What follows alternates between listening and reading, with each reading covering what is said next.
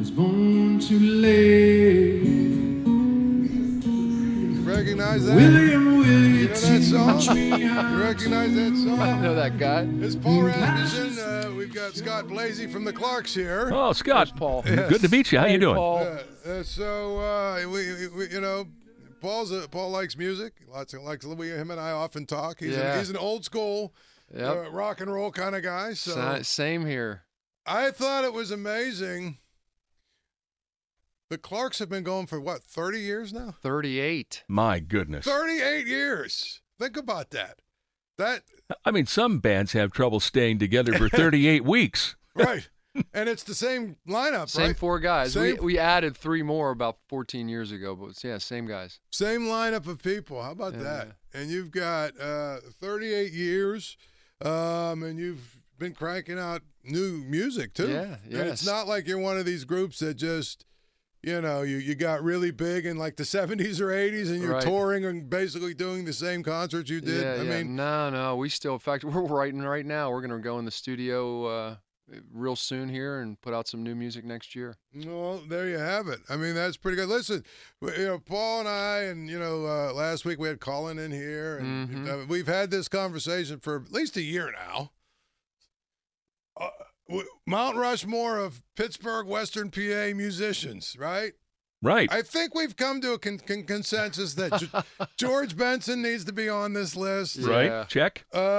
Wiz Khalifa probably needs to be on this list. Definitely. Yeah. And probably Donnie Iris, right? Yeah, I mean, let's Donnie. face it. Are you the fourth? I don't know. I think you probably have to put Mac Miller on there too. I think. I don't know. I'm just saying. if you just strictly do rock and roll, I mean, we were up there with maybe Donnie and a couple others, but all musicians. Well, definitely if we do rock and roll, you're on the Mount Rushmore. But we were talking about easily, yeah. Yeah, but we were talking about all. I mean, the Clarks could be. We always have these arguments. It's always good radio because we argue about it, right? I mean. The discussion is like, does Poison count because Bret Michaels is from Butler, but the rest of the band isn't? Right. And where do Christina Aguilera? Can we count her? Zone. Can we count her? I mean, I don't know. There was somebody else from like one of these like 9 Inch Nails. Maybe there was a guy from like Cannonsburg or something. Trent Reznor's from Mercer. Our drummer Dave went to high school with him. Something like that, right? Yeah. But I mean, when you talk about truly Pittsburgh acts or Western PA acts. Sure. I mean, you guys obviously, I think you're in the mix. I think we're in the conversation. You're definitely on the Mount Rushmore of rock, right?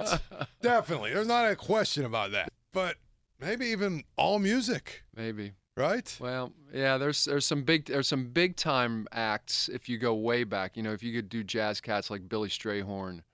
Obviously, or certainly George Benson. Yes. George Benson. Then you had bands like the Skyliners. If I can't have you. That was a number one song. So I mean, if you include those kind of acts, but I think Donnie Iris is the king and always will be. Yeah, of course. The funny thing is, but 38 years. Yeah. 38 years is a long run, right, Paul? So, we got Scott for an hour. We're going to talk about, you got some new stuff coming out, right? Yeah, and we're going to talk about that. We're going to talk about a lot of different things. Anyway, here we are. It's, let's see, Rivers Casino, a place to be for all sportsbook action. Watch and wager right from your seat while cheering on your favorite team. Join 93.7 The Fan 3 hours before every home game. And tomorrow night, it'll be Cullen Dunlap and I starting at 5 o'clock at Rivers Casino for Black and Gold Game Day, covering all things you need to know about your black and gold at the place to be. Before the game time, gambling problem, call 1-800-GAMBLER. We've got Scott Blasey of the Clarks. And Scott, you're a local guy. I mean, do you follow the Steelers at all? Or are you too absolutely, busy? Paul. I grew up in Connellsville in Fayette County. I, grew up going to Three Rivers Stadium, seeing Pirate games with my dad when I was a kid. Saw O.J. Simpson play when he played for the Bills. Football games. My dad used to take me to Pitt Stadium in Oakland to see the Panthers play in the 70s. Huge sports fan. Yeah. So you feel the pain of everybody else right now. It's so hard when the Steelers aren't winning or not. It's tough. It's tough. I watch. I can't sit and watch a game. I have it on. But I'm always doing stuff around the house, and then, depending on how the game's going, I might sit down and watch it. If it's a close game, if they're playing well, but boy, if they're stinking up the joint, man, I'm cleaning something. Yeah, I hear you. I hear you. So, like I said, I had some friends that told me that they were at IUP. I'm trying to think who it was, but they wanted me to tell you hello. I forget who it was, but they have some friends that were at IUP when you were there. Yeah. And they said, hey, that guy could hoop. Like I guess you were like, really good in the intramural circuit and the pickup circuit and things of the sort. Absolutely. Played a lot. Well, I went to Connellsville High School, played basketball in Connellsville. Graduated in 82, went to IUP, was there from 82 to 87, so you can do the math. I had a good time. Yeah. And then, played hoops in the field house all the time. All the time. Oh. Yeah, no, that's so you did all that, and of course we were just talking about the Clarks, and most people that know your band and know you kind of know your origin. But I mean, how did give us the Cliff Notes version? How you guys kind of got together, and sure, and when you kind of realized, boy, I think we could make this go for real. You know what I mean? Because in every college in America right now, there's guys getting together to form a band and things of the such. How did just kind of give us the version of you guys getting together and deciding, hey, man, I think we can do this. Yeah, 1986, I met our guitar player Rob and the drummer Dave. It was their idea to start the band, and I looked the part. I'd never played I'd never played music growing up. I was into sports and stuff, and but loved music growing up. My dad was a big music fan, and they said, hey, we're putting together a band. Do you want to sing and learn how to play guitar? So I kind of learned on the job. And we started out as a cover band, playing in fraternities for $100 and all the beer you could drink. And I thought, man, this is a lot of fun. So graduated in 87. All of us moved to Pittsburgh, started writing our own songs, put out an album in 88. And then 1991, we put out our second album. It came out on CD. And I had a song on there called Penny on the Floor. And the big rock station in town, WDVE, started playing it a lot, and really made the jump from playing for 100 people at the Decade to selling out graffiti, 650 people. And at that point, we all kind of looked at each other and said, I think we can make a go of this. So we all quit our day jobs one at a time, to see if we could afford to do it, and we did. Started traveling all over the region, then all over the country, and put out some bigger records and made some headway nationally and had a lot of fun doing it. Well, I tell you, I think the biggest thing to me is the fact that you guys sort of bet on yourselves. Yeah, for sure. You just kind of said, the hell, I mean, like you got, and it's kind of interesting, that song. Obviously, everybody knows your band knows that song, and but that's really the song that sort of got you. Right? That was the song that got us regionally from one point to another. But then in 2000, we released an album called Let It Go and had a song on there called Better Off Without You. And that song really sort of took us to another level nationally. And then Born Too Late was a big one, too.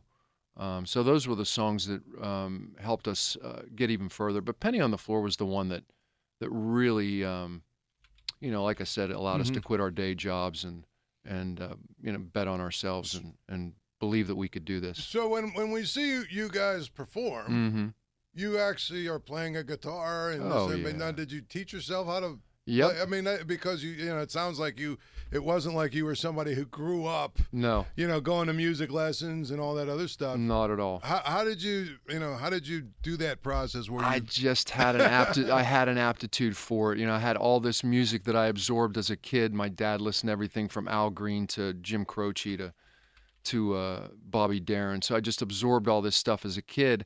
And then when I was a freshman in college, I had a bunch of guys, buddies that had guitars, and they'd sit around at night and play guitars, and they taught me some Beatles songs and Neil Young songs. And after my freshman year, I came home and I said, hey, Dad, I want to learn how to play guitar. And he was very supportive, put me in the car, drove down to the music store in town and bought me a guitar. And I just, from that point on, Paul, even though I had day jobs, I had blinders on. I mean, that's all I wanted to do. And in my spare time, I just picked up the guitar and started writing songs pretty early on, too. It was, I knew that if the band was going to get anywhere, we had to have good original material. Yeah, that's the thing. I mean, you guys have been really good about cranking out new music. For sure. But my question is, how hard is that process? Like, you know what I mean? Like, after you've done so many albums, like, Do you struggle with the creative aspect of it at times? I mean, is it a little bit different now than it was way back then? Because way back then you had basically a blank canvas. Right. I mean, how do you know what I mean? How do you Sure. make sure it's fresh and new Right. and all that stuff? Well, one thing when you're writing lyrics, 25, 30 years ago, you just write breakup songs. Yeah. Hey, it's worked for Taylor Swift. She's become a.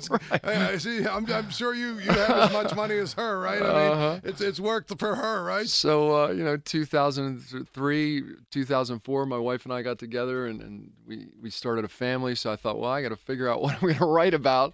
So I just wrote some songs about her, wrote some songs about kids and being a father, and at that point really started to write songs more in the third person. I'd lived long enough that I had stories to tell, and I was able to tell them from the perspective of somebody else, and I had seen enough that I felt comfortable sharing opinions about the world and what I saw in front of me. So and that still continues to evolve. I'm 59 now, and you get comfortable with what you believe in, and you feel like, okay, I can share this opinion with people, and you start writing in that direction. But songwriting as a craft is 50% inspiration, 50% perspiration. I mean, you've got to work at it. You've got to pick up your guitar every day, even if you've got nothing. You have to sit down and play. And 9 times out of 10 you'll come up with nothing, but then the 10th time you sit down and all of a sudden, boom, there's something there. And then when that happens, you become sort of obsessive about it, and you can't stop thinking about, okay, I'm working on this song, I've got this idea, and then it all comes together. Some songs come together really fast, 20 minutes, 30 minutes. Other songs you have to craft. It takes time. It takes days, weeks, even months. And the best songs tend to come quickly. But that's the process, and you have to work at it. Yeah. I mean, I think that's the biggest thing. Like, you've got a lot of young musicians who probably don't understand. They see the finished product, which is you guys up on stage Right. and, on TV and this and that area. They don't realize the grind it takes to get, Sure. To that point and to make sure that every show you do is new and fresh and good, right? Absolutely. I mean, so we've got Scott Blasey from the Clarks. They got some new stuff coming out. We're going to talk to him about next. You're gone, the television's on. Have you found another man to take my place?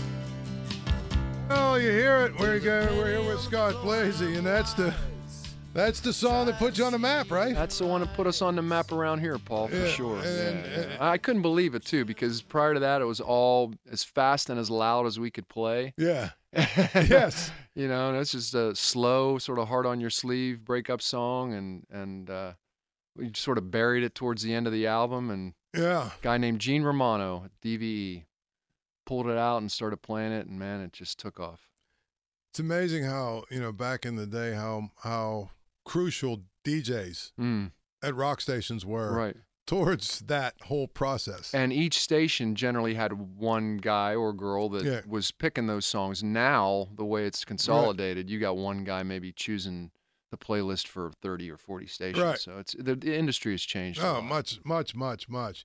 So you've done shows all across Western PL, across the country, right? Have you done international shows? We went over to Italy and played, but not that often. No, we did the majority of our national touring was late '90s, early 2000s. We were on the road constantly. Right. And then when my wife and I started our family in 2004, I said, well, I need to slow down here a little bit.